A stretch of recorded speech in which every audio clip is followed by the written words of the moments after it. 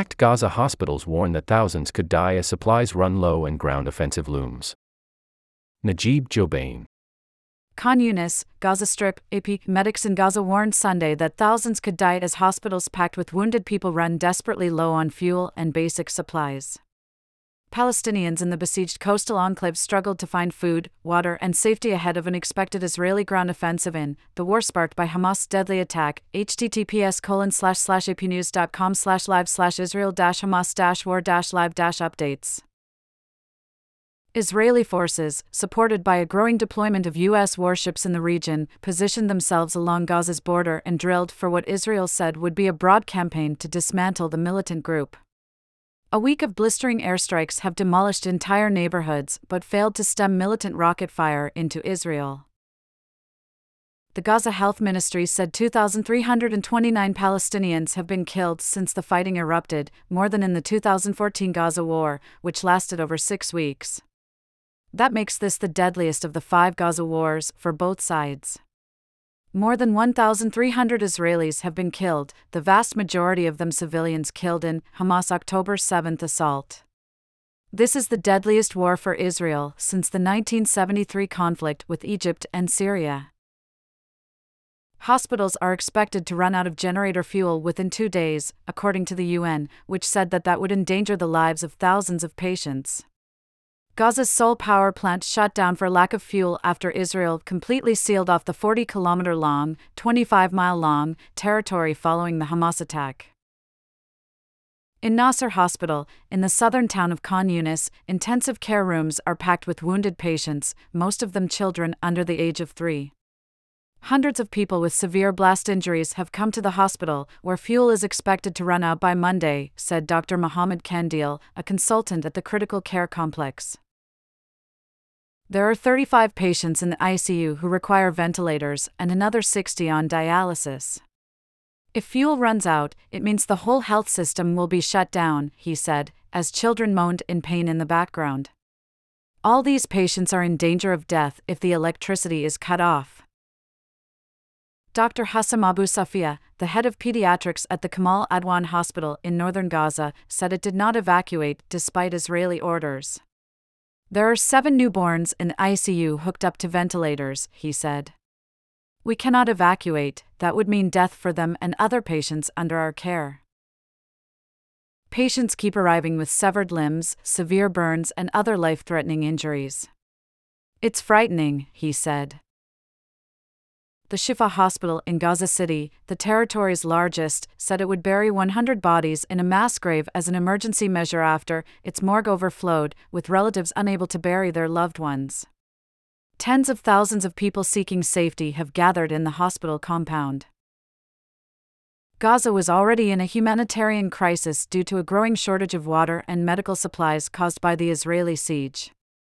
With some bakeries closing, residents said they were unable to buy bread. Israel has also cut off water, forcing many to rely on brackish wells. https://apnews.com/article/Israel-Palestinians-Gaza-Hamas-water-4CC3005B209437E7235E975CF4C476. Israel has ordered more than 1 million Palestinians, almost half the territory's population, to move south. The military says it is trying to clear away civilians ahead of a major campaign against Hamas in the north, where it says the militants have extensive networks of tunnels, bunkers, and rocket launchers. Hamas urged people to stay in their homes. The UN and aid groups say the mass exodus within Gaza, along with Israel's complete siege, will cause untold human suffering. The World Health Organization said the evacuation could be tantamount to a death sentence for the more than 2,000 patients in northern hospitals. The military said Sunday that it would not target a single route south between 10 a.m. to 1 p.m., again urging Palestinians to leave the north en masse. The military offered 2 corridors and a longer window the day before. It says hundreds of thousands have already fled south. The UN Agency for Palestinian Refugees says an estimated 1 million people have been displaced in Gaza in a single week. The U.S. has been trying to broker a deal to reopen Egypt's Rafah crossing with Gaza to allow Americans and other foreigners to leave and humanitarian aid amassed on the Egyptian side to be brought in. The crossing, which was closed because of airstrikes early in the war, has yet to reopen. Israel has said the siege will only be lifted when the captives are returned. Hundreds of relatives of the estimated 150 people captured by Hamas in Israel and taken to Gaza gathered outside the Israeli Defense Ministry in Tel Aviv late Saturday, demanding their release. "This is my cry out to the world, please help bring my family, my wife and 3 kids," said Avihai Bratz of Kfar Aza. Many expressed anger toward the government, saying they still have no information about their loved ones. In southern Israel, residents of the town of Sderot, one of several communities targeted in the Hamas rampage, were boarding buses for other parts of the country to escape continuing rocket fire. Thousands have already left under a state-sponsored program that puts them in hotels elsewhere in the country. "The kids are traumatized, they can't sleep at night," Yossi Edrei told Channel 13 before boarding a bus. The military said Sunday an airstrike in southern Gaza had killed a Hamas commander blamed for the killings at Nairam, one of several communities Hamas had attacked in southern Israel. Israel said it struck over 100 military targets overnight, including command centers and rocket launchers. In the north, meanwhile, Hezbollah fighters in Lebanon fired an anti-tank missile toward an Israeli army post and Israel responded with artillery fire.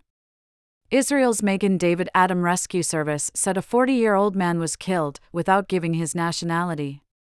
Israel later closed off areas up to 4 kilometers (2.5 miles) from the border and ordered civilians within 2 kilometers (1.25 miles) to shelter in safe rooms.